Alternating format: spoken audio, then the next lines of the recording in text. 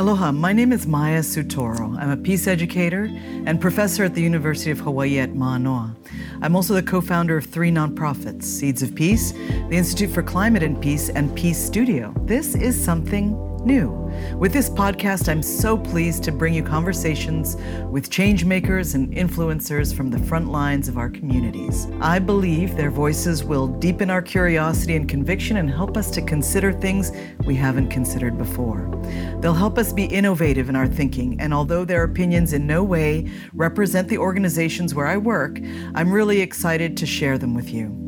I feel certain they'll help us refresh our gaze, revisit our assumptions, and take action in brave new ways. Listeners, let me tell you a little bit about James Koshiba. In 2015, frustrated by the explosion of houselessness in Hawaii and dwindling compassion for those on the street, James pitched a tent in a large urban encampment and forged relationships with people experiencing houselessness. He later became a supporter and student of Pu'uhonua o Waianae, a self-organized village of more than 250 people living unhoused at the Waianae Boat Harbor. Through these relationships, he began to understand houselessness as a problem of severed connections with family and community. He co-founded Hui Aloha to demonstrate how rebuilding community with those who are marginalized is key to solving some of our most persistent social problems. Today, Hui Aloha partners with people on the street to launch service projects in their communities, reconnecting them with housed neighbors and helping both housed and unhoused people find healing and purpose together. Hui Aloha is now working to build affordable homes for those who cannot afford housing in Hawaii, which has the largest gap between housing costs and wages of any state in the nation.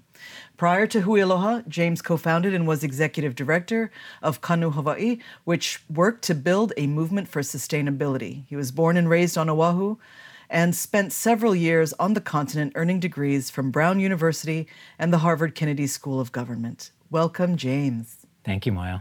James, I'm really grateful to have been invited by you to spend time with unhoused folks here on Oahu who have been working hard to keep our beaches, our public parks, the bathrooms clean. For reasons I'd shared with you before, I felt intimidated at the prospect of connecting with houseless folks. It was as though the thin tarp of the tent was an impenetrable barrier for me, and I didn't know how to move past it. And I longed to help, to understand. And when I expressed that desire to be a solutionary, you wisely told me to hold off on solutions and just spend time connecting and listening. And that was good advice. And in my short time with you and Hui Aloha with the Waimanalo Ohana and the Pu'uhonua o Waianae, I've learned a lot about not simply the struggles and strengths of many of the community members who have been living unsheltered, some for a long time, but also about how to organize and how to rebuild community from the ground up.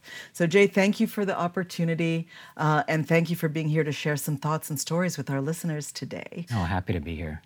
First, would you please share a little bit about your earth and water and what has nourished your sense of home and brought you to your current purpose? Sure. So for me, my interest in homelessness really goes back to the last person in my family who was homeless or houseless. And that was my great-grandfather. His name was Bunkichi Hota. And he came to Hawaii in 1890. And he was 14 years old. He came to work on the plantations. I think unlike some other folks that were immigrating to Hawaii at the time, he was leaving Japan behind because he'd had some pretty terrible experiences there as a child. And so he arrived in Hawaii in Kahului, Maui, and he worked on the plantation for all of 3 days. He learned pretty quickly it wasn't exactly as they'd advertised it in Japan. So he ran away from the plantation, and somehow he made his way from Kahului to Hana, which if you know the geography of Maui, it's on the other side of the island. In those days, he must have made that journey by foot or horse or carriage. But he ended up in Hana, and he was hanai'd, which is the Hawaiian word for adopted into a family there. And he lived with them for 10 years. It was a Hawaiian-Portuguese family. He lived with them until the age of 25. And then he returned to Kahului and met my great-grandmother, who was just getting off the boat herself at that time. And that's how our family started in Hawaii. I thought about that a lot as I was watching homelessness explode in Hawaii around 2007, 2008, 2009.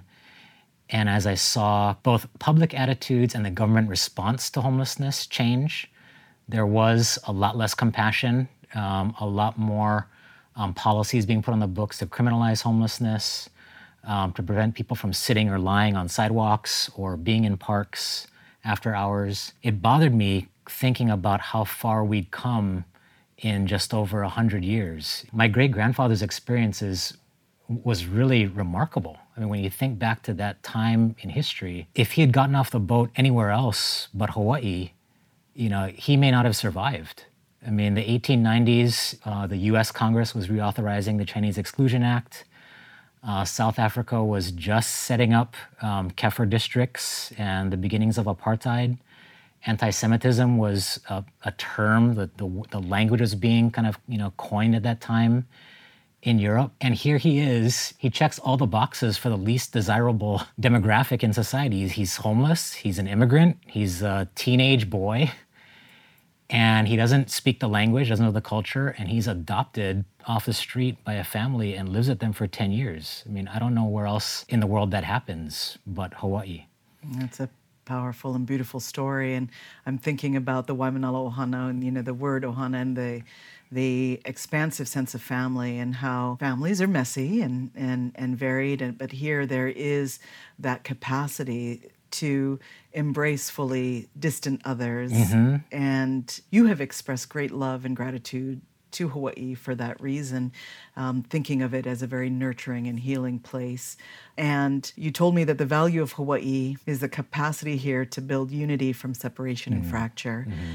So I'd like to ask you, what have you learned about building community through working with Twinkle and Auntie Vina and other organizers and leaders in these houseless communities and villages? I guess what I've learned from spending a lot of time with folks on the street, and not just out at Puhonua o Waianae, but in practically every encampment that I've spent time in, is that folks that have nothing or next to nothing materially are often the ones that are most familiar with and most deep in the practice of trying to survive and thrive through relationships versus transactions or having enough money. Of course, they don't have enough money to get all the things they need. So folks on the street are adept at surviving and thriving by building relationships with each other. Puhonua o Waianae and the village that Twinkle has built out at the Waianae Boat Harbor is the gold standard. It's the most amazing example of a community built from the ground up and built among people who often arrive at the boat harbor on the worst day of their life. They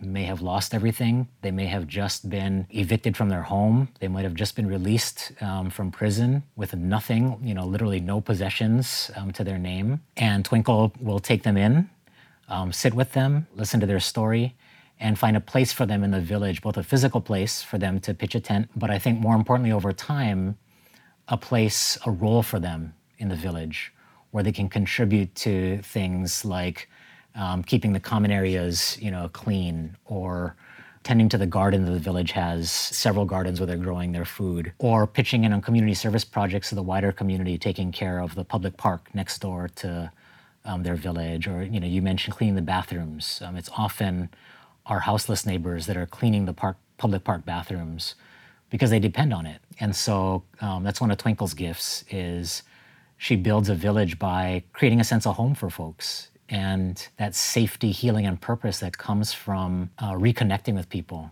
and feeling like you're contributing to something, you're a part of something bigger than yourself. I've learned an incredible amount just being a part of that village, watching Twinkle, supporting their efforts to find a permanent home for themselves, to buy a piece of land, to build houses for their people. But the house building part is the easy part. It's the building community that's really tough. There's so many lessons from that village about how you build community from the ground up. Yeah, I think it must require deep levels of acceptance, one, but also a really powerful strength-based approach that honors each person's labor, contributions, gifts, and sees people in a very deep way, I imagine, past their suffering or their struggle or their addiction or whatever problem is being faced at any given moment and kind of sees their potential and demands that they try to live up to their potential to some degree. I know that Twinkle is taskmaster as well, and believes in folks and asks a lot of them in the way of contributions of time. Can you give us a little more, information or some stories about people in the village that help us to understand perhaps what brought them there, their struggles and strengths? Sure. I was thinking about this actually, and it's funny if you meet a person for the first time who is houseless and you ask them, why are you out here, or what brought you out here? You'll often get responses like, oh, I'm out here by choice, or I made bad decisions, or I'm not a good person, I'm just an ex-con, or I'm a junkie or a chronic, that's why I'm out here. But as you get to know folks and you dig a little deeper into the stories, you can see both the deeply personal and also systemic reasons why people end up on the street. So a couple of examples, I was thinking about a friend of mine. He's not from the village. He lives in Waimanalo Beach Park, or used to live in Waimanalo Beach Park. I had asked him this question, why are you out here? And he gave me the answer of, well, I'm a chronic. I've been using for many years, and that's why I'm here. And as I got to know him better, he shared with me that he had lost his son, who was 3 years old at the time, a decade ago. And his son had drowned while they were at the beach, and he blamed himself for his son's death. He never forgave himself. It destroyed his family. And it was after that he started using. That was his way of medicating. It's not as simple as, well, I'm just a chronic. That's why I'm here. People that say, well, I'm choosing it. You dig a little deeper, and you find out that, well, when we first got evicted from our house, we tried to go to a shelter. If you've never spent time in a shelter, if you've never tried to stay in a shelter, you'd be surprised by the conditions in shelter. They're really difficult places to manage, so this is not at all a pointing fingers at the folks who operate shelters, but you try to imagine 300 people crammed into a warehouse, no privacy, bed bugs, and there are people in there that have serious challenges. You might be bunked up right next to someone that has a serious mental illness, or has a deep addiction, or is coming out of their deep addiction. And it can be itself a traumatic experience for folks. On top of that, most people don't realize that many shelters require you to be out of the shelter during the day. So you can sleep there. You have to be in before 7 p.m. You can spend the night there, but you have to be out by 7 a.m. So you spend the whole day outdoors anyway, and then you come back in to sleep. So it's a pretty challenging situation. And if you've been on the street for any amount of time, with all your belongings, maybe you have a pet, maybe you have a partner, or some people that you're close to that you trust, you can't go into a shelter as a group. You go in as an individual, you get placed wherever there's space. You can take the equivalent of 2 suitcases full of belongings, and that's it. So you have to leave a lot of your stuff behind. Most shelters don't allow pets, and for many folks on the street, pets are like family. And so it's a big decision to go into a shelter. And then you have 90 days in a shelter typically to find housing, or for them to help you find housing. And as you know, there's just not enough truly affordable housing in Hawaii. I mean, as you pointed out, we're living in one of the most expensive housing markets in the nation, in the world, where competition for space is fierce. And so people exhaust their 90 days and they'll end up back out on the street. And they'll be worse off than before because now they don't have their pet, their connections, their belongings. So when someone says, well, I'm choosing to be here, there's that kind of story behind it too. It's so much more complex than people understand. And people do, I think, in their minds, oversimplify this issue. And that's part of the bias that comes in and part of the challenge of building and finding solutions, because what you described to me, I can see would not work for many people. I want to ask about the pandemic and what has been the hardest part of working with these communities and dealing with the attendant challenges in building community and family at a time of separation and distance. Sure. Well, there were a couple of kind of macro things that were happening during the pandemic that caused a lot more people to end up on the street, right? So despite the eviction moratorium, people were being evicted, especially folks that were in sort of tenuous housing situations to begin with. In Hawaii, we've got a lot of families that are doubled or tripled up in one home. Not everyone is on the lease necessarily. And so landlords, once the pandemic hit, they really wanted to, people were afraid of disease spreading. So, they were trying to thin out the number of people in homes, and families themselves, if they had maybe welcomed in, other people to stay in a pretty crowded situation, were also afraid. So a lot of those folks lost their housing during the pandemic. You had shelters that were trying to decrowd during the pandemic. And so the capacity of shelters, there's already not enough shelter space for folks in the islands. And so a lot of folks were discharged from shelter. The same thing was happening in jails and prisons. You had them trying to decrowd. And so any nonviolent offenders were getting early release. There's not a good system. There wasn't before the pandemic, and there isn't now a good system for helping people transition from incarceration back into community or even a stable, living situation. So a lot of those folks went straight from jail out into the street. So you had encampments swelling, and we were seeing it as we did our outreach and community building on the street. The positive side of the pandemic was people really did pull together. I mean, the community, both our houseless neighbors on the street and housed people really stepped up. And the generosity of the people of Hawaii was on full display. People were coming down, helping feed folks during the pandemic, providing things like hygiene supplies. We saw, just a lot more of that kind of activity. And then folks that were living on the street also did their part. I mean, one of the first things that the city did at the time, the city and county of Honolulu did at the time, the early days of the pandemic, was they closed all the parks and they shut down all of the public restrooms. Where there were gates, they locked up the bathrooms. If there weren't gates, they boarded them up. And that caused a panic on the street because folks were they're like, well, we're gonna use the bathroom.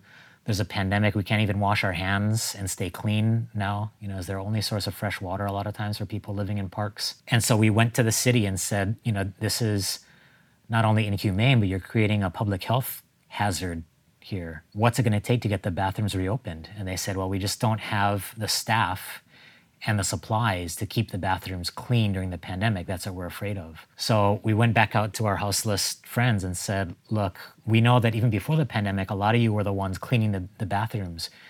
If we can get donated supplies, cleaning supplies, would you be willing to form teams and clean the bathrooms and sanitize them on at least a daily basis? And they stepped up and did that. We got at its peak, we called them bathroom brigades. There are more than a dozen bathroom brigades, teams of people in parks across the island who were cleaning and sanitizing the bathrooms every day. So the city agreed to reopen the bathrooms. We had those brigades going. So just another example of how people were really stepping up to do their part during the pandemic. To be honest, the most challenging part was dealing with government. The government response was reactionary. It ended up being punitive. Enforcement actions in parks increased during the pandemic. People were getting cited for being inside of their tent without a mask. Each of those citations had a mandatory court appearance. And if you miss a court date, then that's, a bench warrant for arrest. And so people were getting sent to jail. A lot of folks in encampments were being sent to jail for park violations, for mask violations, and then coming back out and losing everything. I mean, even some of our bathroom brigade volunteers who were going to the parks to clean the bathrooms were getting cited as they were going into the park to clean the bathroom or coming out of the park after having cleaned the bathroom. And then during enforcement actions, they would have all of their cleaning supplies confiscated, because that's what happens during a quote unquote sweep during these enforcement actions. And so the community was rallying to provide these donated cleaning supplies and materials. And then, the next day we'd show up and it'd all be gone. It had been confiscated. And so it felt like a battle throughout definitely the early months of the pandemic, just to allow the community to respond and contribute in the way that the community was willing to do. Both, again, house donors and supporters and houseless folks on the street trying to do their part. It's better now. It is better now, but it was a slog to figure out a way to work with government. Really difficult. Mm-hmm. And you're bringing to mind, I want to talk a little bit about those roles, the challenges of working with government during that time. And I want us to encourage all kinds of civic participation around this issue. And I'd love for you to speak a little bit about a variety of roles as you see it. What should government be doing? Activists, mental health professionals, social workers. How can people use their gifts and networks in the community to not only help and do no harm, but think about potentially systemic changes that will enable a stronger beloved community to be forged. Yeah, I bring it back to the thing you started with, which is that TARP that feels like such a heavy separating, a heavy barrier for folks. And I felt that way too before I started spending time on the street and just talking to people. But I really think so much of it comes back to that. Both decision makers, policymakers, people that are running programs, social service programs, and then just, ordinary folks like you and I, who live in our neighborhoods and see people living in parks, in our neighborhood park, trying to bridge that separation. And it is daunting. And so, I'm not saying everybody should just walk into an encampment and try to make friends, although that's sort of Hui Aloha's model is we'll take a coffee traveler and just go 10 to 10 and offer people coffee and have conversations with people. So we've learned that is, it's possible to do it that way. But for a lot of folks, it might be more comfortable to go into a shelter and help serve a meal. But I think that the key to bridging that divide is going beyond just serving the meal and being there as an act of charity, and really to try, wherever there's space, to have a conversation and just ask what brought you here and what keeps you here, and how is it? How are things going here? What are some of the challenging things about being in the shelter or being on the street? And you might get some of those cursory responses that I talked about, like, well, I'm choosing to be here, or I'm just a chronic. But if you come back a second time, and I think that's the other key, is showing up more than once. Any kind of consistency, people will start to trust and open up. And that's when the bridging happens. In that bridging and in that shared understanding, so many of our solutions are based in misunderstanding, and more importantly, are not informed at all by the experiences and voices of people on the street who are living it. So we've been trying to solve this problem. Government, social service agencies, charitable organizations have been trying to solve this problem without enough of that voice and experience at the table. And so I think that's the other big part of it, is bridging that divide, is inviting houseless folks or people who are experiencing or have experienced homelessness to be at the table when we're talking about solutions. Because otherwise the solutions are driven essentially by neighborhood complaints. I mean, people that are fed up with the folks across, the street. And it might just be one person in an encampment who is mentally unstable and creating a big mess, hoarding things in the park and yelling at folks as they walk by. But when patience runs out, then that's when the calls get placed to the mayor's office or the city council member's office. And that triggers a response of, well, get these people out of here. I just want these people off of my block. But what most people don't realize is, and I didn't realize it before I spent time on the street, was you do that, people get swept from one block to the next. But all we've done is deepen the problem of homelessness, pass the problem on to the next block, and it'll be back on our block, because at the root of solving this problem is rebuilding those connections and actually finding or making space for our people. There's just not enough space for, again, in a place that is one of the most expensive markets for space in the world. There's not enough space for a lot of our people, especially people who are at the bottom of the income scale, who have faced multiple challenges in life. I think part of the problem may be just that people feel overwhelmed too, because they fear that if they connect with someone, they hear about the challenges, that they might feel some sense of responsibility, some kuleana, some desire to fix things, and they might not know how to do that because so many of the problems are systemic and large scale. I want to therefore just ask you about whether you believe that real transformative, larger scale change on this issue of houselessness is possible here in Hawaii, and then I think perhaps modeling that for other communities? Or do you think that really we have to address this in a very hyper-local, incremental, small person-to-person way? How do we also perhaps arrive at a societal shift in mindset? Is that possible when it comes to this issue?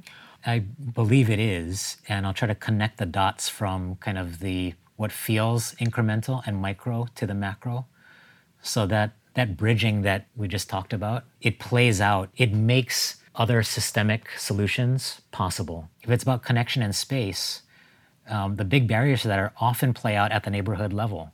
So if you go to any community meeting, in Hawaii, on Oahu, we have these neighborhood boards, which are like, the kind of smallest unit of government, right?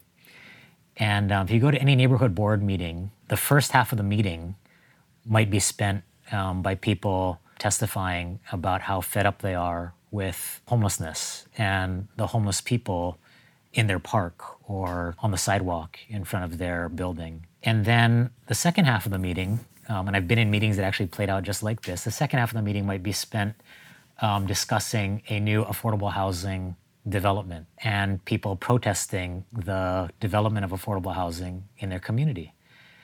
And we can't have it both ways. But it's that exact mindset that we'll need to change in order for, at the project level and the policy level, for solutions that are about making space and rebuilding connection to actually get the resources and support that's needed. And it does start with that connecting. And so I'll also say that I've seen people's minds change during those board meetings. Part of what Hui Aloha does is once we build relationships with folks on the street and there's a sense of community in an encampment and a sense of pride and purpose in an encampment, so maybe they're the ones taking care of the park, then that gives folks the confidence to show up at a neighborhood board meeting themselves. And for many of them, it's the first time that they're there. And they're shocked and hurt to hear about how, quote unquote, the homeless are talked about. And it takes a lot of courage, but when they speak up and they say, well, actually, I live in that park.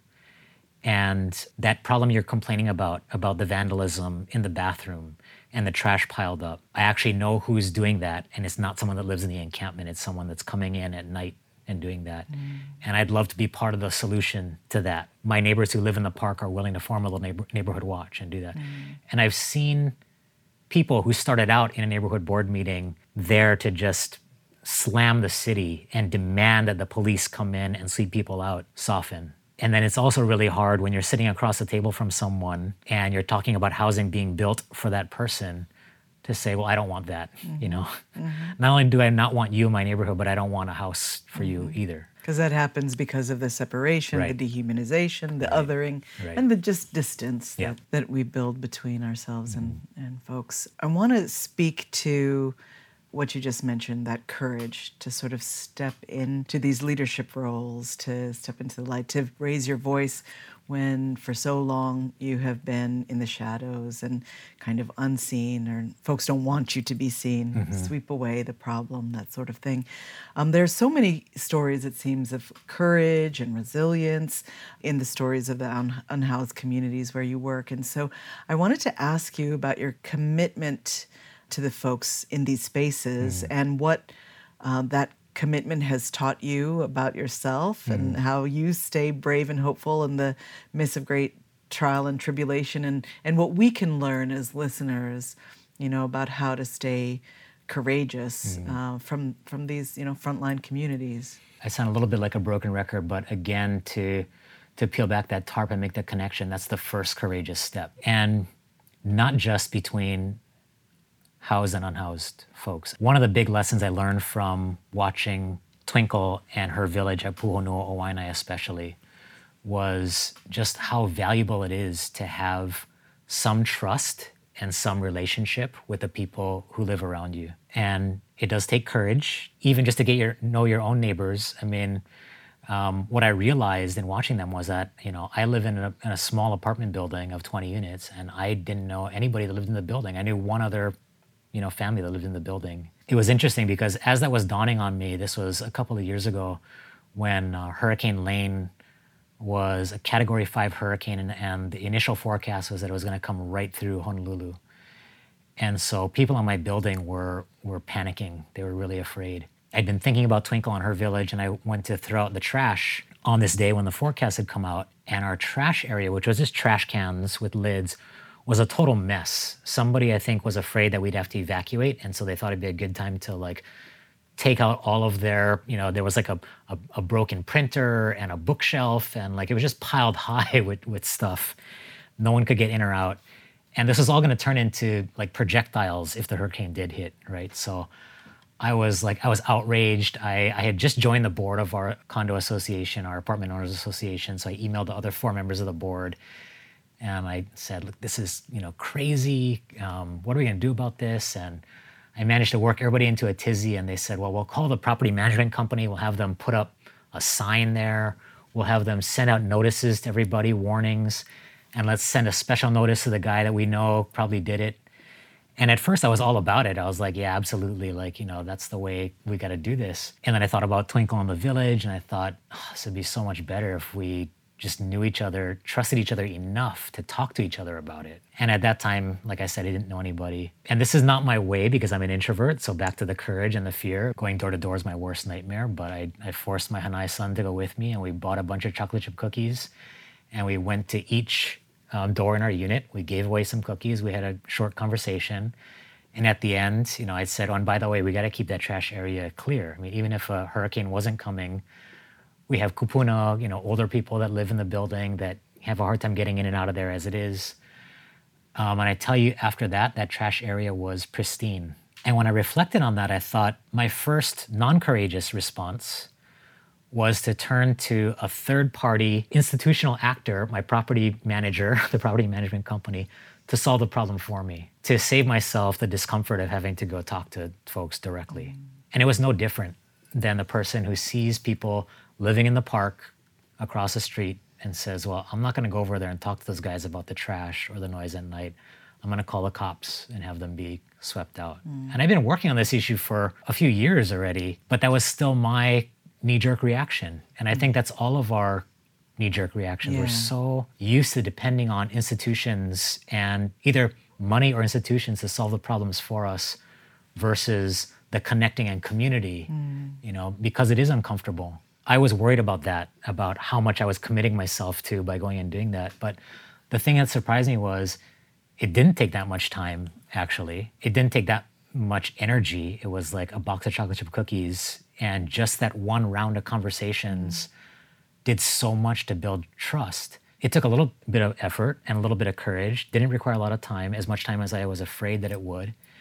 And it ended up saving us as residents money, actually, because we weren't depending on the property management company, which would have charged us for putting up signs, for sending out notices, for facilitating the association meeting that guaranteed would have happened afterwards and people would have come to complain. And the parallel to our dependence on government institutions or police to solve these problems for us is it's a much more efficient and less resource-intensive way to solve problems too. Just like our association saved money, our community be saving money too, taxpayer dollars, if we can solve things as a community together.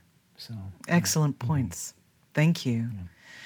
So I want to ask you about the future and the future of Pu'uhonua and the future of these communities. What are you looking forward to in terms of the future of this village and what's happening now? And can you share with us a little bit about some of the shifts that are taking place and allies that are helping to deepen humanity and community in these spaces? Yeah, so Twinkle and that village of Pu'uhonua Owainai really demonstrate what's possible, and Hui Aloha just tries to take their model and replicate in other places. But to provide a little bit of context, what Twinkle does, the way she builds her village is she puts people to work on projects both inside the village and outside in the wider community that are service projects. So the houseless people of Pu'uhonua Owainai lead beach cleanups. They'll clean up illegal dump sites that are, scattered up and down the Waianae coast. I already mentioned they take care of public parks and the bathrooms. They also do outreach to other houseless encampments. So they have an outreach van. They have a dedicated crew of about a dozen folks, mostly wahine, mostly women, who go out and do outreach because their village gets a lot of donated clothing and food. So they'll go and share it with other houseless folks in other encampments across the island. And they've been doing this for years now. They open their donation tent. They have a donation tent that looks like it's organized like a store. You walk in there and there's, racks of clothing and a section for toys and shoes.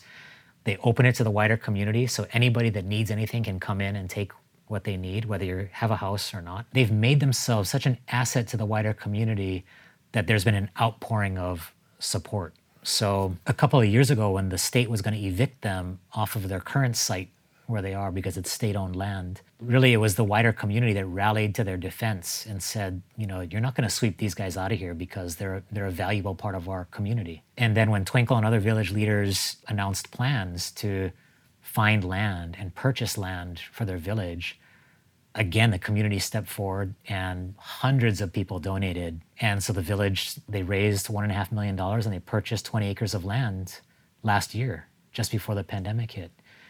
And so now they've spent the last year preparing that land and preparing plans for building permanent homes for their people. But going back to the problem of connection and space, that village demonstrates how to do it. I mean, they have earned their right to be recognized as respected and valuable members of their community. And so, they're not going to face the same kind of not in my backyard opposition that other folks face. They're not going to be swept from place to place. And they've been able to, amass the resources they need to build a home for themselves. And so that is really inspiring to me.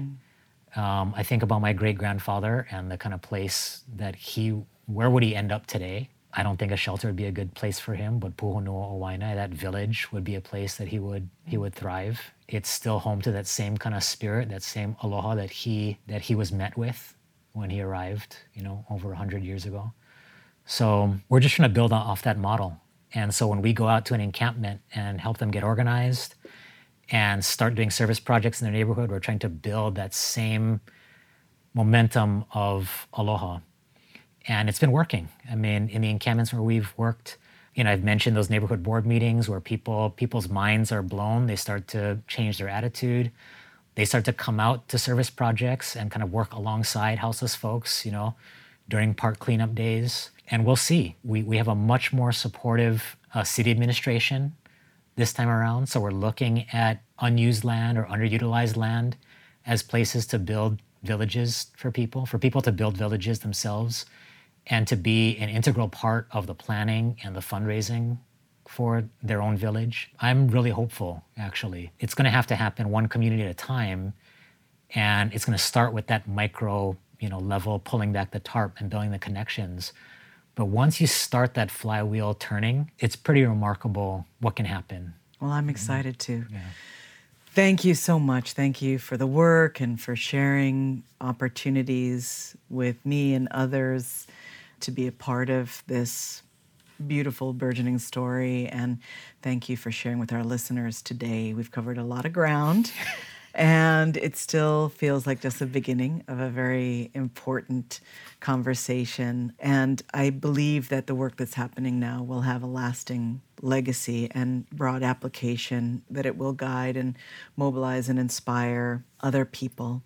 And our listeners, if there are ways that you can support, if you know of a plot of available land, if you want to contribute your energies, your resources, if you want to start a conversation with coffee, please let us know. I am very inspired by you to confront some of the big complexities and challenges around this issue. In all of these stories, I hope to discover and uncover reasons for renewed optimism and new pathways for healing, growth, transformation at the individual and societal level. And I feel like you have helped us with that today. So many of us have very narrow umbilical stories. And when we look at the houseless, it is easy to sometimes keep those stories simplistic. And there is bigotry, and we have to stop with the dichotomizing of us and them and grow perspectives that might broaden our commitment, but also allow for us to see more fully and richly these important members of our community. So thank you for helping us see differently and to lessen the mistrust, fear, and indifference. Join me for future conversations with really thoughtful, creative people who are helping us to wash our eyes and nourish a sense of possibility around difficult social challenges. Thank you so much for listening. Please share and stay in the conversation.